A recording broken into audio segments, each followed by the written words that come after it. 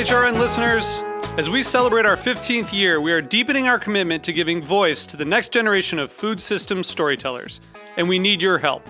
Our internship and fellowship programs help activate new possibilities for underrepresented and underestimated young people through experiential journalism, audio engineering, and production training.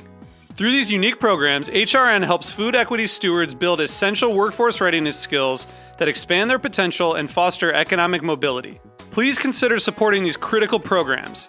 And with a minimum donation, you can be entered to win a dinner for two at an amazing restaurant in one of 8 cities and tickets to a concert at a great venue in one of those cities. We have incredible partners across the country who have donated, as they also share our passion for helping to educate the next generation of food systems storytellers. Check out heritageradionetwork.org/15 to donate and enter to win today. That's heritageradionetwork.org/15 to donate and enter to win today. And make sure you donate before March 31st. Thank you. Today's program was brought to you by Roth, Wisconsin, makers of the world's best cheese and pioneers in the U.S. artisan cheese movement. For more information, visit rothcheese.com. You're listening to Heritage Radio Network. We're a member-supported food radio network broadcasting over 35 weekly shows live from Bushwick, Brooklyn. Join our hosts as they lead you through the world of craft brewing, behind the scenes of the restaurant industry, inside the battle over school food, and beyond. Find us at heritageradionetwork.org. We talk about food, we talk about music, with musical dudes, finger on the pulse, Snacky Tunes. Welcome to our first show of 2017. I'm one half your host, Greg Bresnitz. My name is Darren Bresnitz. It is. We are joined by Michael Whiteman for, I think it's our 7th time together. It is. For our Number 7. annual trend show. Welcome back to Snacky Tunes. I'm glad to be here. It's fun. We have enjoyed reading your trend report, and we look back at last year, and it seems to be that this year is really evolving on a lot of the issues that you touched on last year, and where we wanted to start it was the Uberization and Amazonization of food, and kind of how it's becoming much more of a service and utility that adapts to the customer as opposed to going out to eat. Sure. When we last left this subject, which was a year ago, Yes. We were talking about the fact that big companies like Uber and Amazon and smaller companies like Postmates and Grubhub and 10 other names that are probably familiar to you have all facilitated the entire country becoming one big couch potato because people have discovered that they can very easily order meals of restaurant quality and have them delivered right to their couch. But what seems interesting is that while it was technology companies that got into it, it seems like the chefs have caught up, which I thought was one of the bigger developments in what's coming in the next year. That's correct. Not only chefs, but small startups that are focusing on restaurant quality food. What fascinates us is a term that we've put into our trends list called restaurants without seats. And that is going to change the way people eat in the year ahead and probably for the rest of the decade. And when I say restaurants without seats, I'm referring to people who are opening in offbeat locations where rent is cheap, kitchens with no front of the house, but staffed with cooks and chefs whose sole purpose is to deliver food to your living room or to your dining room. And they are now in locations where they don't have to worry about paying for linens or for tableware or broken glasses or waiters or flowers or any of that stuff because there is no front of the house and they don't want you ever to find them. They're not interested in that. They're only interested in your email address and your and your physical address. There were a couple good stories in 2016 of people trying to find these restaurants and realizing that it was a sham. There's actually There's a company in New York that has 8. We call them phantom restaurants. They've got 8 phantom restaurants. They're web only. They're delivery only. There is no location. The 8 restaurants serve 8 different menu concepts out of 2 different kitchens, and they serve the entire city. And go find them. Good luck. There's no address. Another thing that's also coming from this is that the chefs are coming from a really strong food service point of view. I think when you could get something from Uber or Postmates, it was delivery. They would bring you food and that was it. But you can even see from David Chang and Ando, they actually are only cooking food that works well for delivery, or developing types of packaging, or making sure that there's ways that the food can travel and be really good when you get it, as opposed to just showing up and you hope it's not overcooked or doesn't continue, or it cooks on the back of the bike as they're delivering it. It's a very clever development. And you're right about cooks and chefs like David Chang and others who are not merely just facilitating the movement of food from point A to point B, but are creating food specifically so that it can travel well, so that you're not plagued at the end of the day by a soggy burrito. And oddly enough, the Philly cheesesteak is something that travels really, really well. It does. And by the way, the country itself has been willing to compromise for decades now about the quality of food that is delivered to your homes. Think, for example, immediately of pizza. I mean, right. It's never a really good pizza. Yeah, or noodles for that matter, unless it's like you just expect that they're soggy or they're overcooked or they're kind of mushy. And I think that this is where Amazon and Uber and Postmates are going to have to actually step up their game, because people will begin to differentiate and buy for the quality of these high-level chefs now getting into something that has much better margins, much better speed, and delivers the quality people are used to.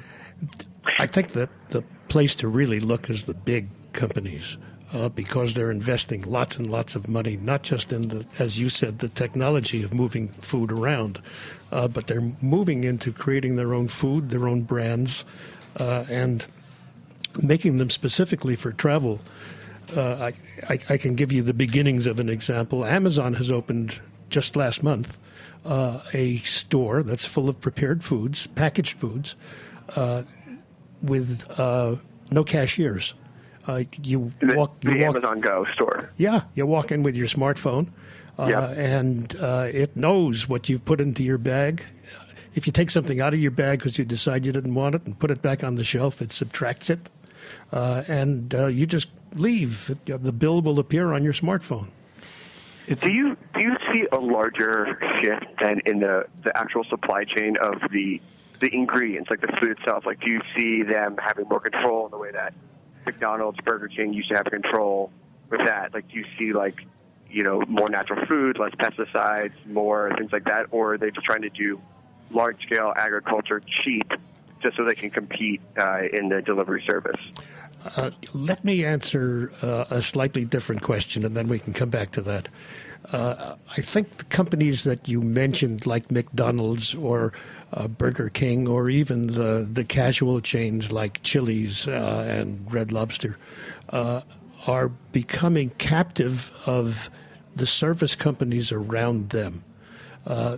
And by that I mean you make your reservation on OpenTable.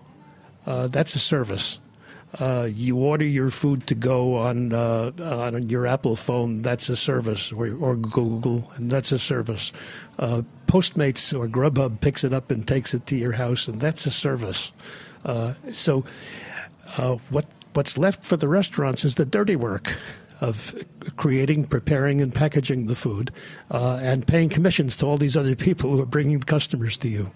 It's a very interesting change in how people shop. And the other thing that Darren and I were debating earlier is people turning their kitchens into businesses and actually cooking for you and being able to order that. We couldn't figure out. You said couch potato. I thought it was cool. Darren thinks it's lazy. So I think we're kind of split with the necessary tiebreaker. Hold on. I don't think it's lazy. The idea of having someone 2 doors down from you, and you say, cook me some food, then bring it over to my house, and I'm going to pay you.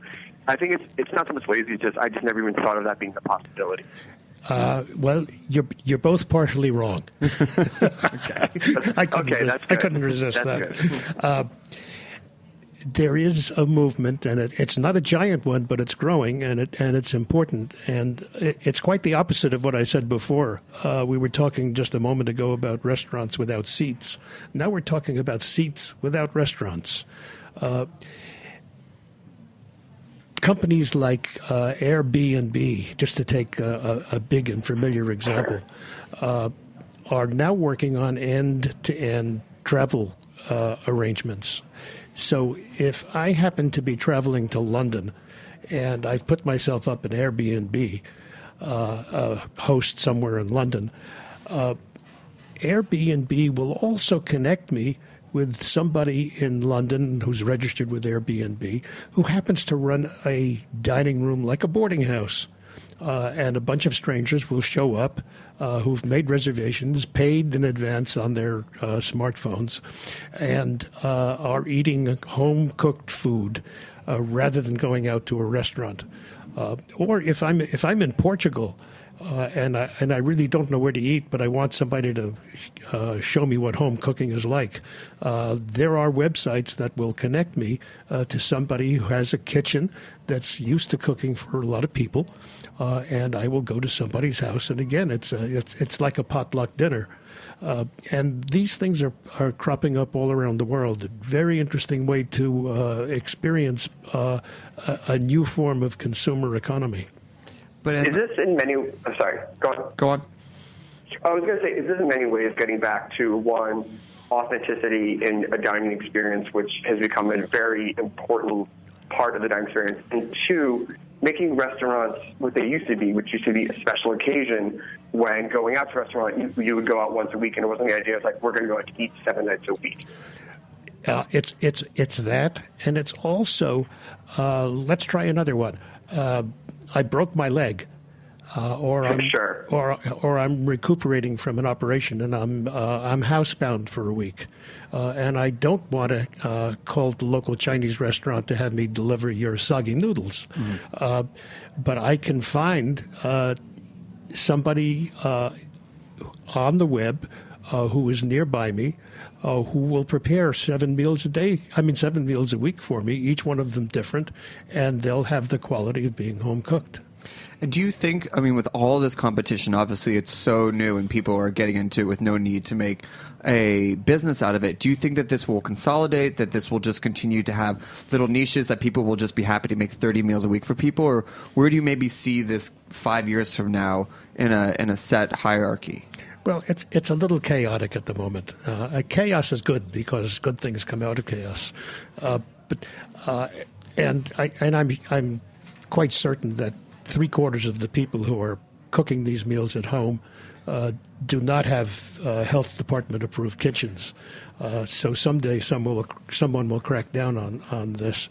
But there is so many people who are nibbling at the edges of the food world, either startups or people trying to invade other people's markets to capture their customers, that there'll be big major changes coming in the next 5 years.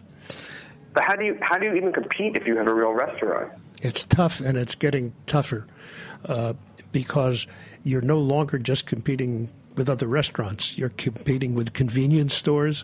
You're competing with Google. You're competing with Apple. You're competing with Mary Jane down the road who's cooking dinner for friends. It's becoming more and more fragmented as more and more people get into the food business. The good thing about being in the food business is people have to eat. They don't have to go shopping. No.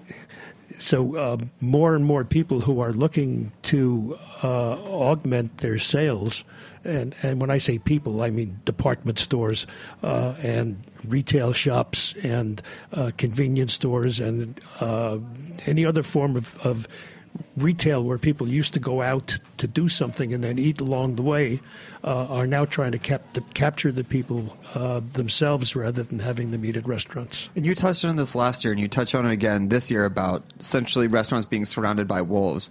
It's grown even more so that you'll just find people who are almost convenience. They want to go there and people like Moleskine or high-quality brands that are beginning to add cafes that are not just your general cafe, but actually have a high level of quality and food that essentially provides a 2-in-1 for people, where they might, as opposed to go shopping and go out for lunch, they can have lunch while they're shopping.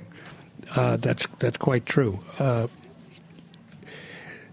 40 years ago or so, of course, nobody remembers this, but I'm older.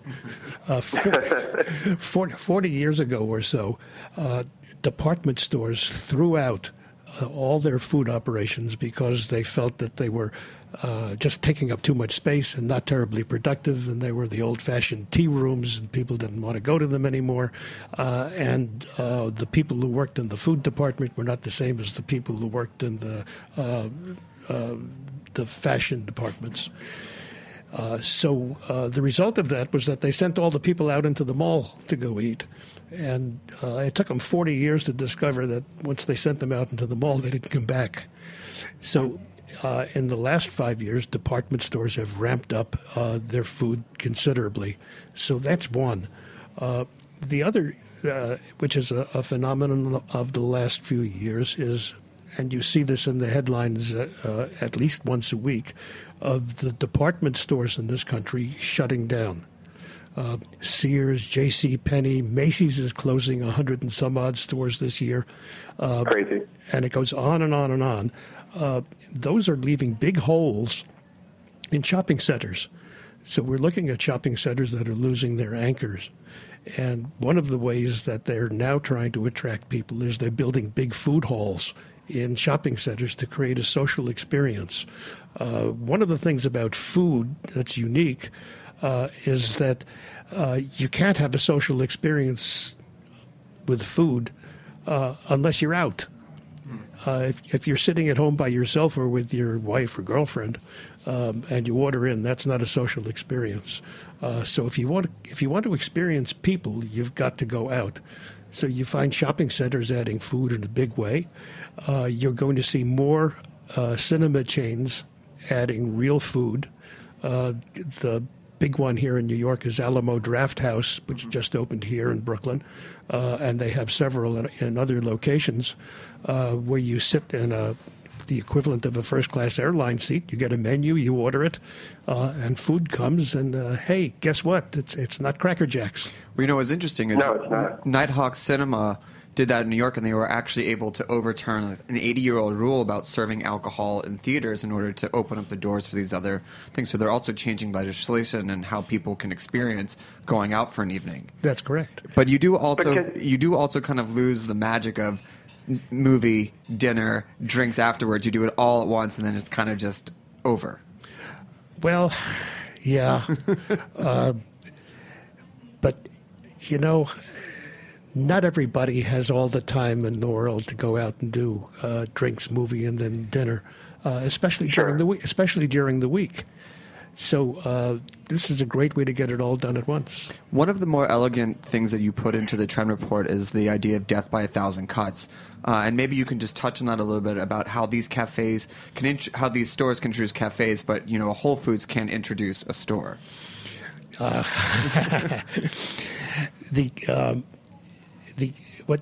What's interesting to me is that Whole Foods. Let's use Whole Foods.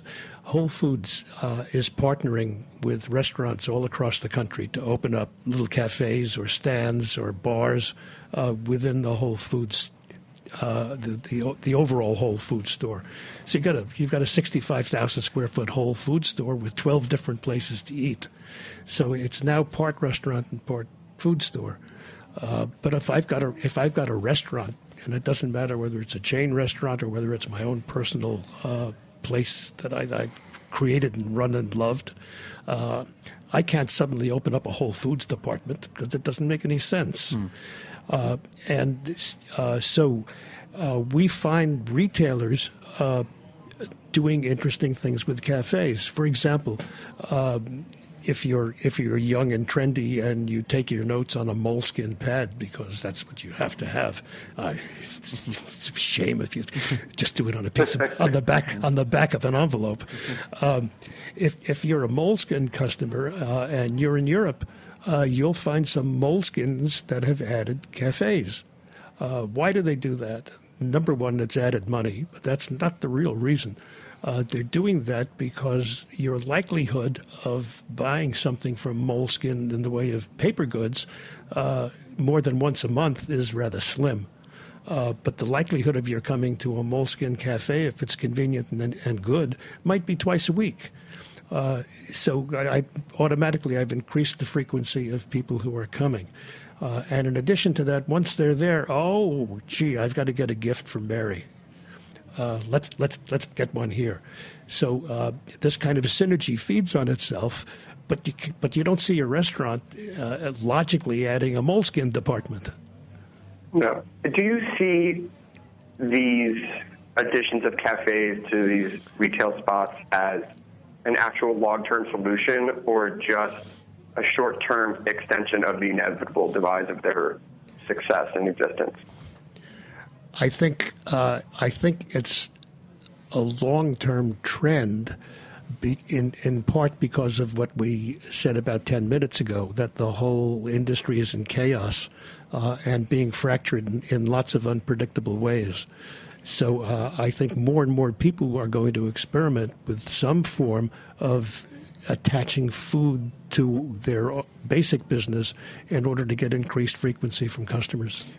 I guess my question to that is that they can add the restaurants. Does that mean people will come? I mean, not every Moleskine may add a restaurant, but it might not be good enough to compete in the restaurant world. And so do you see the same shakeout of where some will succeed and some will fail, or is it because of this new combination they'll all do okay enough to have some sort of shelf life? And to add on to that, you talk about Chobani opening up a branded store, Pepsi, whose restaurant I ate at.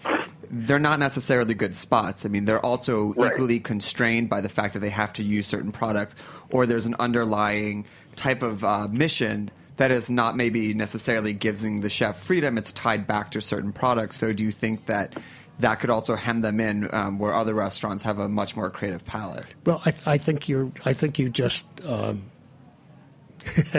you just took a sidetrack. Yeah. But you took a detour, and it's a good one.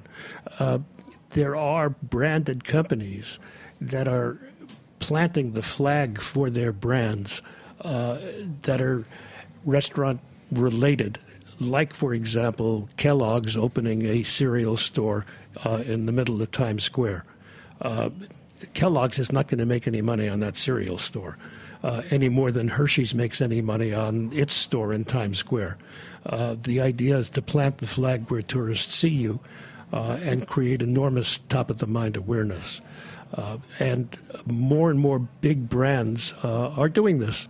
So it's another form of competition for restaurants. We're going to take a quick musical break, and then we're going to come back to continue talking food trends with Michael. This is a song from one of our favorite live performances, the band called Static Jacks. We'll be right back here on Snacky Tunes.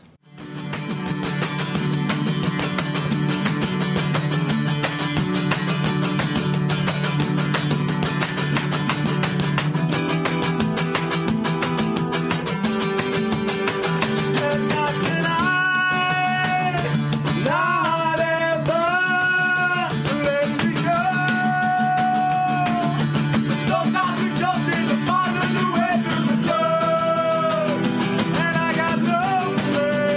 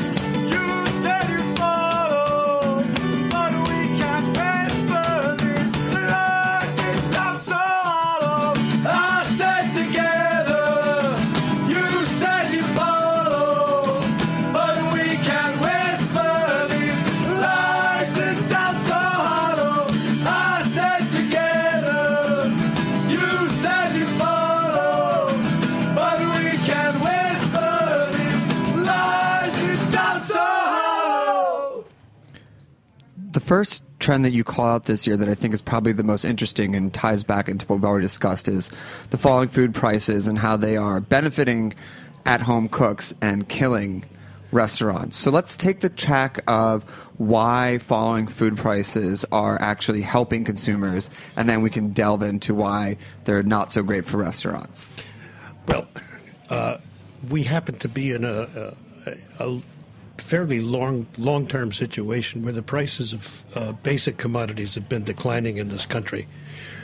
They aren't in other places in the world, but things like corn, beef, chicken, eggs, cheese have been declining all at once.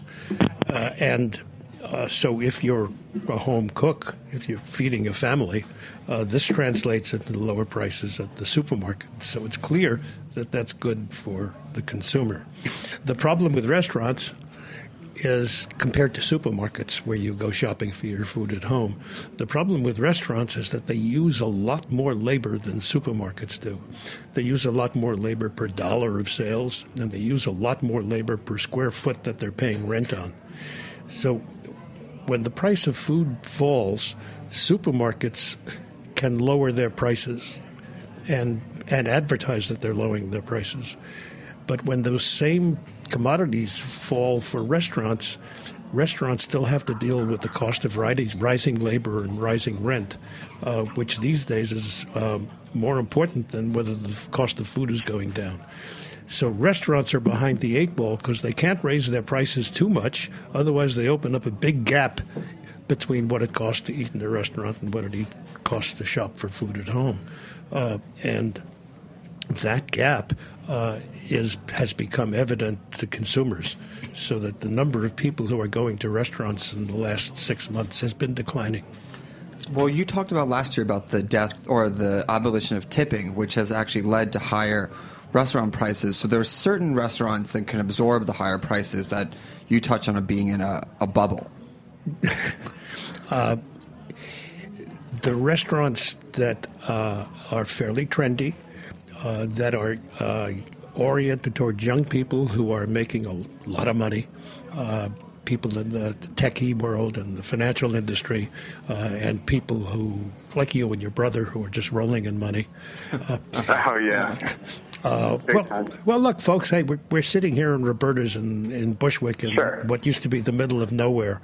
And I know when I get through with this broadcast, I'm going to have to wait in line for a table unless you have some influence. We'll take care of you. We'll take care of you. So those kinds of restaurants are doing rather well. The question is, how long can that keep up?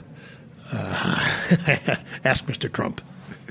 But I guess my question is, what sort of mindset or what even sort of unique point of view do you even need these days to open a restaurant and be successful and have it last for 5, 10, 15, 20 years?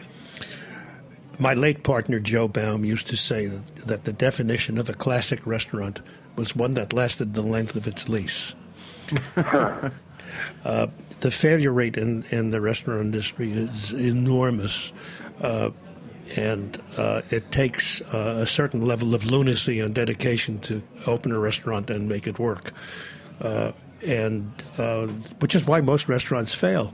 The problem is that it used to be a very easy industry to get into, because the failure rate was so high that you could always open a restaurant on the bones of a dead one. So you would buy a restaurant or take over a restaurant lease where a space had failed and the air conditioning is there and the exhaust is there and the plumbing, and you just stick a new restaurant into it.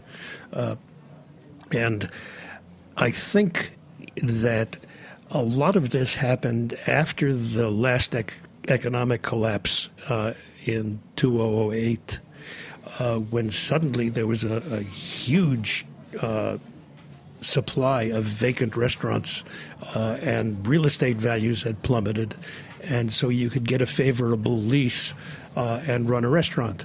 What's happening today is that real estate values have gone up for the last 4 or 5 years, and landlords are taking advantage of that by doing what would be natural for them. They raise their rents. So it becomes economically more tenuous to open up a restaurant today. There's the guys down in Houston who run Underbelly. Their new concept is a restaurant that is only for 5 years, which was the only amount of length that they could get for the lease. And I wonder if the idea of a restaurant existing forever is just it's just no longer feasible. And maybe the idea is you're going to open up a restaurant for a couple of years, knowing that you're going to have to open up a new space after that. And do you see that as factoring into something where, like, food and restaurants, especially in department stores or Amazon or Uber, like the whole thing where they just know that they're going to be quickly changing their approach to their food and service, and that just becomes part of what it means to be in the food business now? Well, partly. If I were concerned that the restaurant that I was thinking of would only last for 5 years, because then it would die just a natural death because of its life cycle, I would still want a 10 or a 15-year lease, because if that restaurant died, why wouldn't I want to take advantage of a good lease and put another restaurant in there? So I think what you're referring to in Houston, and these are smart guys, they have looked at what it takes to make money in a 5-year lease and amortize the cost of a restaurant, and worked backwards and says, okay, well, we can only spend $100 a square foot. Or if it's a 5,000 square foot restaurant, we can only spend $500,000 on this place. And if we can bring it in for that, at the end of 5 years, we can throw it away and know we made money.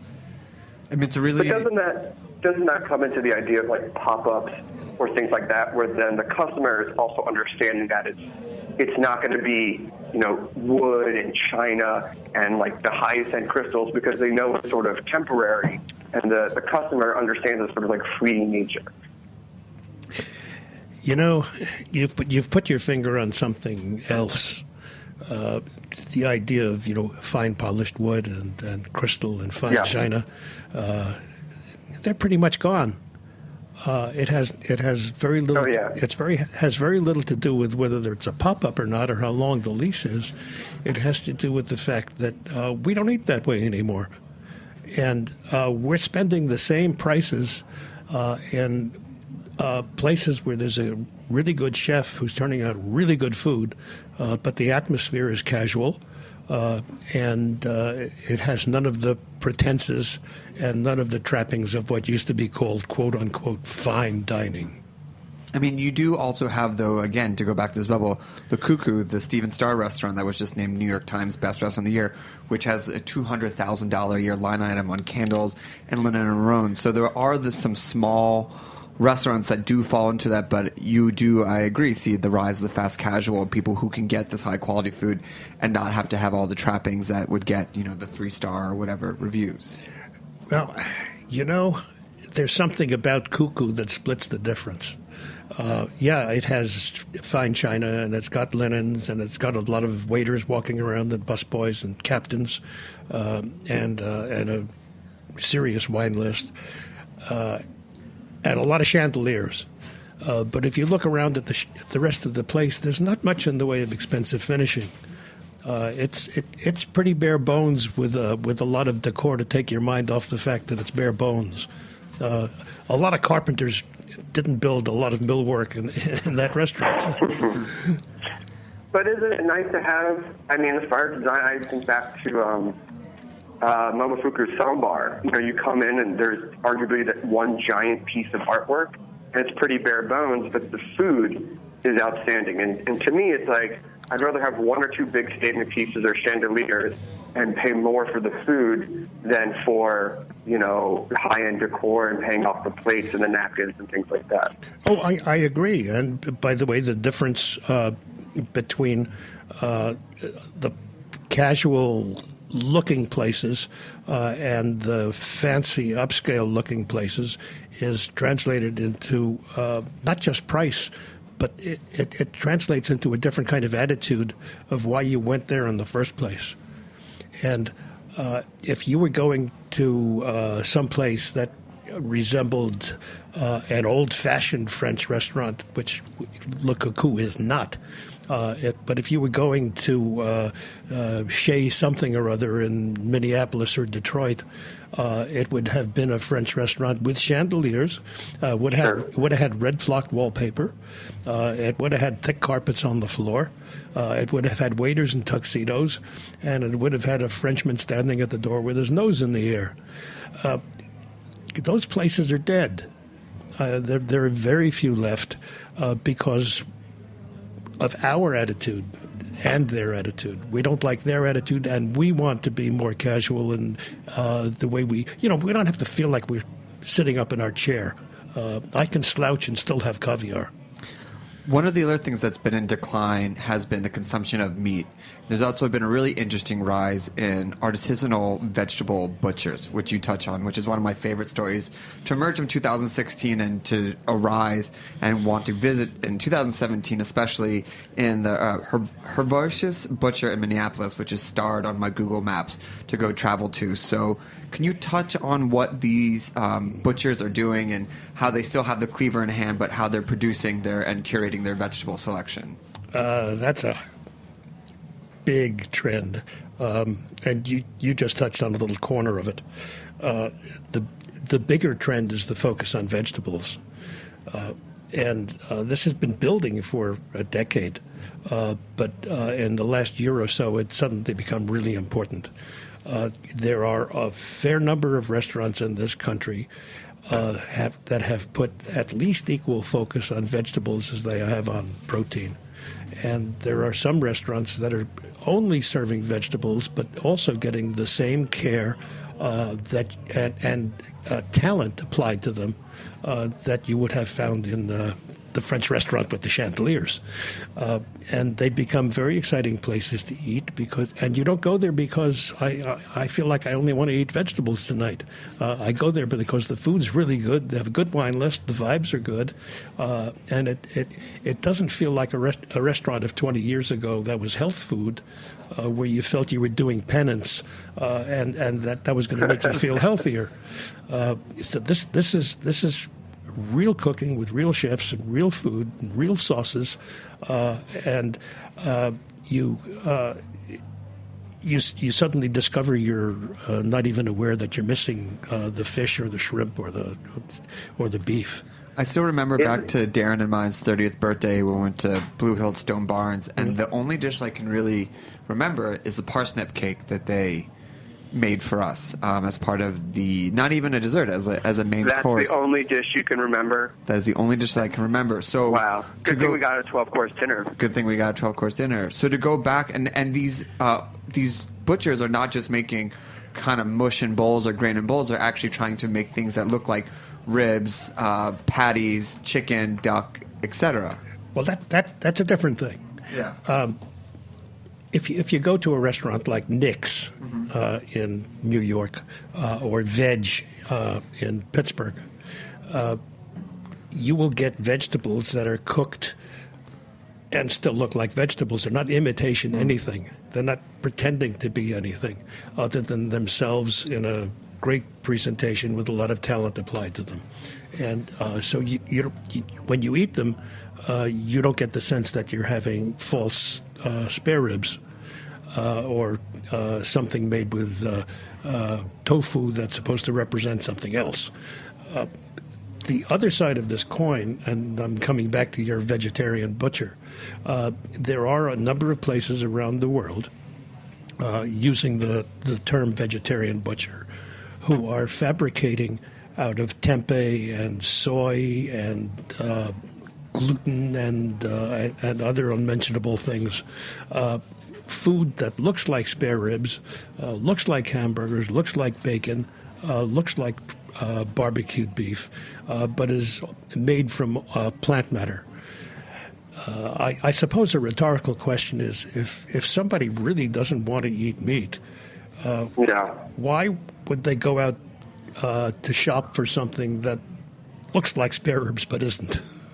I think that people, and I remember this from one of my vegan friends who came to New York 9 years ago, and there was this place on Washington Square that he wanted to go to because it was all Red Bamboo. That really was all drumsticks and ribs and everything. This was 9 years ago, and he was so excited to try to get back. He didn't want to eat meat anymore, but he missed the texture. He missed eating wings. He missed eating chicken. So I think it depends on why you go vegetarian, that some people want to go for health reasons or for ethical reasons, but it doesn't mean that they didn't enjoy eating meat at the time. So I think you find somewhere in the middle of vegetables presented like vegetables, like you said at Nick's, but also sometimes people just want to have a rib, even if it's not coming from any type of animal. Well, I was very sly. I said it was a rhetorical question. And you touch on Beyond Meat as well, which promotes itself as the vegetable burger that bleeds, which is a really intense way to go about it. I don't even know if I eat my burgers and look for the blood running out of it, maybe juices, but to make something that goes so far to mimic dead animal blood is really an extreme way. But they've sold out. They've got investment from major food corporations, and they see a market for that. I mean, it seems like it's big business, you know. There are two companies that are working on what we call burgers that bleed, and they're plant-based foods that are trying to be as close to the texture and flavor and look of meat as they can possibly be. And they're getting massive amounts of investment from Silicon Valley, I guess because there's no more money left in microchips. And they're spending vast amounts of research and development dollars on these kinds of foods. What I find peculiar is... Did we lose somebody? No.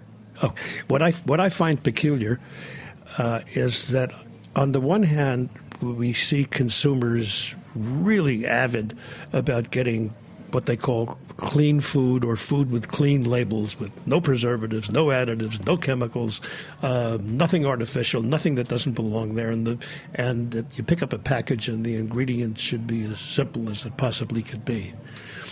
And then on the other hand, we have all this investment money going into these bleeding burgers, and I'm going to read you the ingredients of what people are flocking to. So there's one bleeding plant-based burger whose ingredients consist of pea protein isolate, expeller-pressed canola oil, refined coconut oil, water, yeast extract, maltodextrin, natural flavors, gum arabic, safflower oil, salt, succinic acid, acetic acid, non-GMO modified starch, cellulose from bamboo, methyl cellulose, potato starch, beet juice extract, ascorbic acid. I'm not done. The point is taken. I don't think when Dan Barber or Michael Fulton were saying eat less meat, eat more vegetables, that's exactly what they were thinking of. I don't think they were thinking of the highly processed fake meat. I don't think they were either. But one can argue that it's, again, I think this is the chaos that you were referencing earlier, where people are trying to find the right balance of how do they live a less impactful lifestyle while still kind of being healthy. And it's still, this is the other extreme of what you're discussing. Yeah, and there's even a further extreme. And those are the people who are trying, and with some modest success, trying to build beef in the lab using cells from animals. So if you take the right cell from the right place in a cow and nurture it in a Petri dish and whatever chemicals you need to do to make a cell grow, and this cell multiplies in the right way, it will give you meat. It will also give you leather. And so you can have a handbag and you can have a hamburger without killing an animal. And they made, the first one was something like $20,000 to eat. And I'm sure as the costs go down, people will be more and more intrigued to try something that's grown in that way that doesn't have, ethical questions arise, but different ethical questions than killing of a live animal. Well, it's not even just killing live animals. It's all of the cow poop, and all of the methane that comes along with that, and it's all of the intensely raised chickens and pigs who pollute the water and the soil. It's all that fertilizer that doesn't have to be applied to the food that's fed to the cow. It's really a very big deal if it works. We're going to take one more musical break, and then we're going to come back and do our favorite part of this trend show, which is the buzzwords. This is a track from Wall, live on Snacky Tunes. We'll be right back.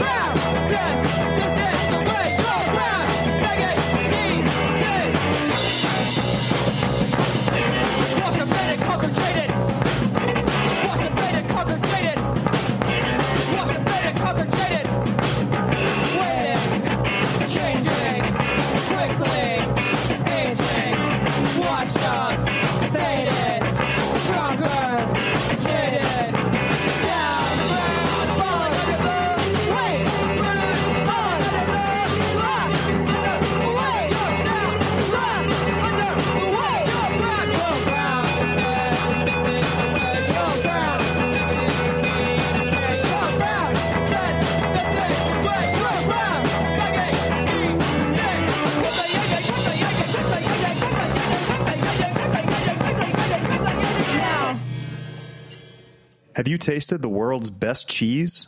Grand Cru Surchoix is the 2016 World Cheese Champion. Our partners at Roth, Wisconsin make this gorgeous Alpine-style cheese in the rolling hills of Greene County, Wisconsin. Grand Cru Surchoix is produced by hand in Swiss copper vats and finished by aging on spruce planks. The quality milk and careful craftsmanship bring out the award-winning light floral notes, nutty undertones, a hint of fruitiness, and a mellow finish. Perfect with Riesling and Muscat, Grand Cru Surchoix is a guaranteed hit for any occasion. Check out their other offerings at rothcheese.com. You'll discover Buttermilk Blue and their newest release, Prairie Sunset, the golden-hued love child of Mimolette and Gouda. You'll also find recipes like the Raclette Reuben and tomato tartlets. Everything you need to know about the world's best cheese is at rothcheese.com. Our favorite buzzword to come out for 2017 is drone delivery. Oh, yeah. We are going to be in New Zealand in February, and we are super excited to try to get a Domino drone delivery. But we would love for you to expand upon how this is happening, and has there been any reports back on if the food maintains its quality, or it's more just the novelty of getting a drone to drop off something for you to eat? Right now, it's largely a novelty, but the people in the drone business are not kidding around. Amazon has long been working on a system of delivering product to your home via drone because it's too expensive to have trucks tied up, burning gasoline and stuck in traffic, and making 50 or 60 different stops with a unionized driver who gets paid a lot of money plus benefits plus Social Security and 401ks. So, and by the way, some of these big companies are looking at drones as a way of just getting merchandise from point A to point B within their own warehouses. So I'm not sure it's worth going to the other end of the world to watch a piece of pizza being delivered by Amazon. It might be. But Amazon just delivered a package by drone of food somewhere in England. It was just 3 weeks ago. Yeah, they have 2 customers right now in that thing, and they're going to expand to a few dozen and then hopefully the world. They're also looking into floating air warehouses that drones will then depart from the sky already. Well, why not? Sure. But does it doesn't make any economic sense now. But the first all-electric car didn't make economic sense either. Sure. But Tesla's now churning them out, and they're really fun to drive. I'm not sure I want to live underneath a place where a lot of drones happen to come at the same time because it's dinner time. Or a drone, like just Chinese takeout, just drops on your head. So next buzzword up is French dip sandwiches, which you say for some reason. However, one of our past guests not too long ago just opened up a new French dip sandwich called Maison Pickle, which I was at last week, and it was wonderful. So it was great to see that is one of the trends on this list. I've been wanting to get there. And it is for no particular... There may be a reason why people are putting French dips back on the menu. I have no idea what the reason is. But I can tell you we're working on a diner in New York, a big diner. And we're putting 3 French dip sandwiches on, one of which... is an interesting one. We're stealing a sandwich from the Mexican world called torta ahogado, which means a sandwich that's been drunken. Basically what you're getting is a whole bunch of Mexican ingredients in a baguette that comes in a bowl with a very fiery tomato-based chili sauce. And you dip the sandwich in the sauce, and then you eat the sandwich. It's going to be fun, but don't ask me why. Yeah, I can't understand either. I mean, the sandwiches were also not cheap. It was high-end ingredients. I mean, the most expensive one had foie gras in it. It was $36, but it was fantastic. Yeah, we're doing one which is the equivalent of a cheesesteak, except we're using prime rib. A real prime rib, not a faux one. But there's another buzzword which derives from the last commercial we just listened to, your cheese commercial, raclette. We're seeing and using, by the way, more and more raclette. It's popping up around the country. I had a wonderful raclette dinner in Germany, which is a tradition around the holidays, and super fun as well, especially the grilled meat, and it's also a lot more control over your own dining experience. Yeah, but I'm just talking about the use of the cheese rather than the traditional raclette dinner.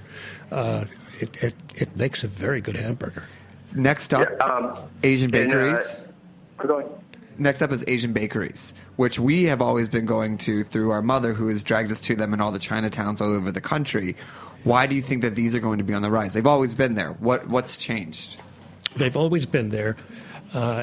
One of the interesting cities to go to in this country is Atlanta, which I guess because of migration reasons, Atlanta has a large number of Korean bakeries. But I think in general, Asian bakeries are on the rise. They've always been there, but they're now adding things that you can pick up as a snack. And they're part American and they're part Asian, and they mix very well. So you can go into an Asian bakery and get a hot dog wrapped in a croissant, just to pick a basic example. And they're adding more and more savory stuff rather than just sweet stuff. And that's changing the nature of who goes in there and when you go in. So I think we're going to see more and more of them. You're also seeing Asian fast food places opening with Asian desserts, and Asian coffee places and the bubble tea places that are also serving Asian pastries. Another word on here you just have standing by itself is celery. What is innovating in the world of celery? I have to tell you, you're not the first person to ask me that question. And it was an entirely arbitrary inclusion. And that's why it's sitting there just by itself.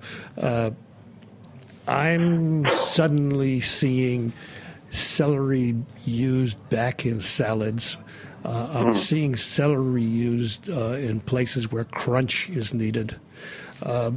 And I just have a sense that chefs are rediscovering something like celery, as they did a couple of years ago when they rediscovered radishes. Are we going to see a deconstructed high-end ants on a log turning up restaurants? No, you might see a deconstructed Waldorf salad. Another vegetable that we see in there that we've also been a huge fan of is cauliflower, which seems to be popping up everywhere. The new Kismet opening up for the Mad Capper team in L.A. is leading with a couple of cauliflower dishes. Why is that vegetable on the rise? It's a vegetable that has a fairly neutral flavor that you can do all kinds of things with. Somebody a few years ago started slicing cauliflower steaks out of a head of cauliflower and serving them as steak. But I see cauliflower with all kinds of flavors now. If you go to an Indian restaurant, in the first courses you're going to find some form of cauliflower with curried spices on them. If you go to a Chinese restaurant, you're going to find General Tso's cauliflower. It's because it's neutral. It's because it's probably more fun to eat than George Bush's broccoli, which he said he would never eat again in his life after he became president. And it's a vegetable. Another thing on here is clean label cold cuts, which you touched on a little bit earlier as well. When I was a kid, my mother avoided buying things like bologna and salami because they had all kinds of bad things in them, preservatives and chemicals, et cetera, et cetera, et cetera. You now find more and more of the big and new small companies producing ham, bacon that are not cured, for example. There's no nitrites in them. The idea that I said before that people want cleaner and cleaner food is now being translated into what used to be bad for you snacks. War on waste, pickling everything. Well, the war on waste is starting to get to be a serious thing. Somewhere between a third and a half of the food that's grown or produced in this country gets thrown away because we're rich and profligate.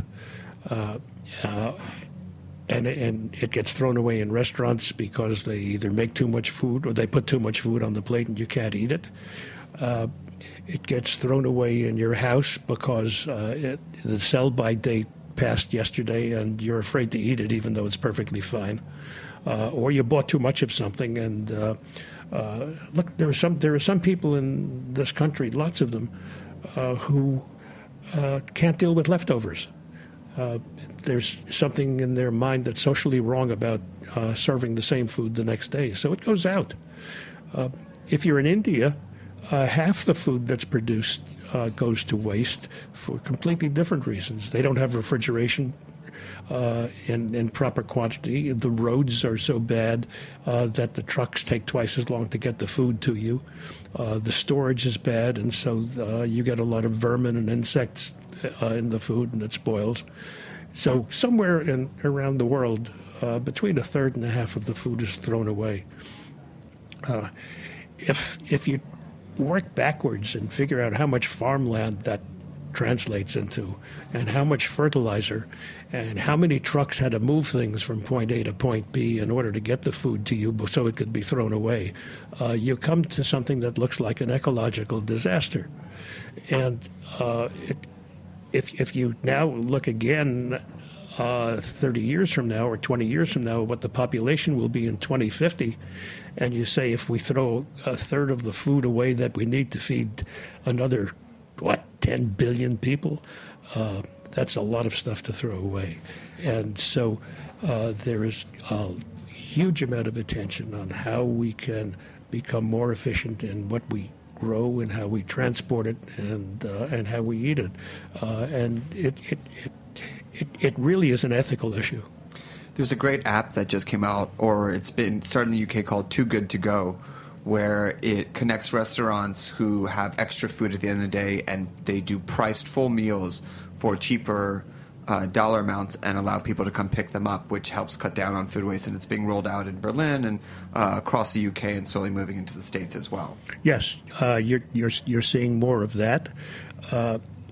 I was looking the other day at the website of a food distributor here in New York called Baldor, and they have taken up a program that Baldor is a big distributor of fruits and vegetables here. They have a program now of zero waste.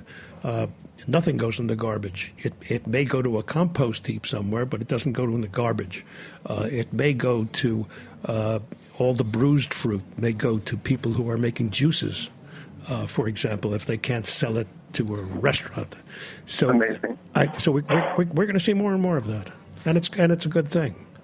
The last one we're going to wrap up on is a childhood food favorite of ours, newfangled, reinvented cottage cheese. Love a good bowl of cottage cheese. There are a couple of companies, one from Israel, there's one in California, and there's a third somewhere else, I just can't think of it at the moment, that are trying to resurrect cottage cheese in the same fashion that yogurt got resurrected. Yogurt was originally a food that you didn't like until they managed to add sweet and savory things to it and get the water out of it and talk to you about how good it is for you. Cottage cheese is a latecomer, but I think it has the same kind of legs that yogurt could. Well, I like it. I like it too. Well, we want to thank you for coming on the show today. Thank you. A grand lucky number 7. You can get number 7. You can get the trend report at baumwhiteman.com. That's BAUMWHITEMAN.com. You can read 2017 and all years past to see how Michael and his partner has done. Michael, anything you'd like to say? One last exciting thing that you're hopeful for that will resound with us in 2017. Oh, God. Hot spot. The hot seat right now coming at the end. No, maybe we all eat well and survive it. Perfect. Well, thanks for joining us. We are excited to be back for a brand new season of Snacky Tunes. We'll be back next week with the chef from Underbelly. And thanks for tuning in. See you next week. Thank you. We talk about food. We talk about music with musical dudes. Finger on the pulse, Snacky Tunes. Thanks for listening to Heritage Radio Network, food radio supported by you. For our freshest content and to hear about exclusive events, subscribe to our newsletter. Enter your email at the bottom of our website, heritageradionetwork.org. Connect with us on Facebook, Instagram, and Twitter at heritage_radio. Heritage Radio Network is a nonprofit organization driving conversations to make the world a better, fairer, more delicious place. And we couldn't do it without support from listeners like you. Want to be a part of the food world's most innovative community? Rate the shows you like, tell your friends, and please join our community by becoming a member. Just click on the beating heart at the top right of our homepage. Thanks for listening.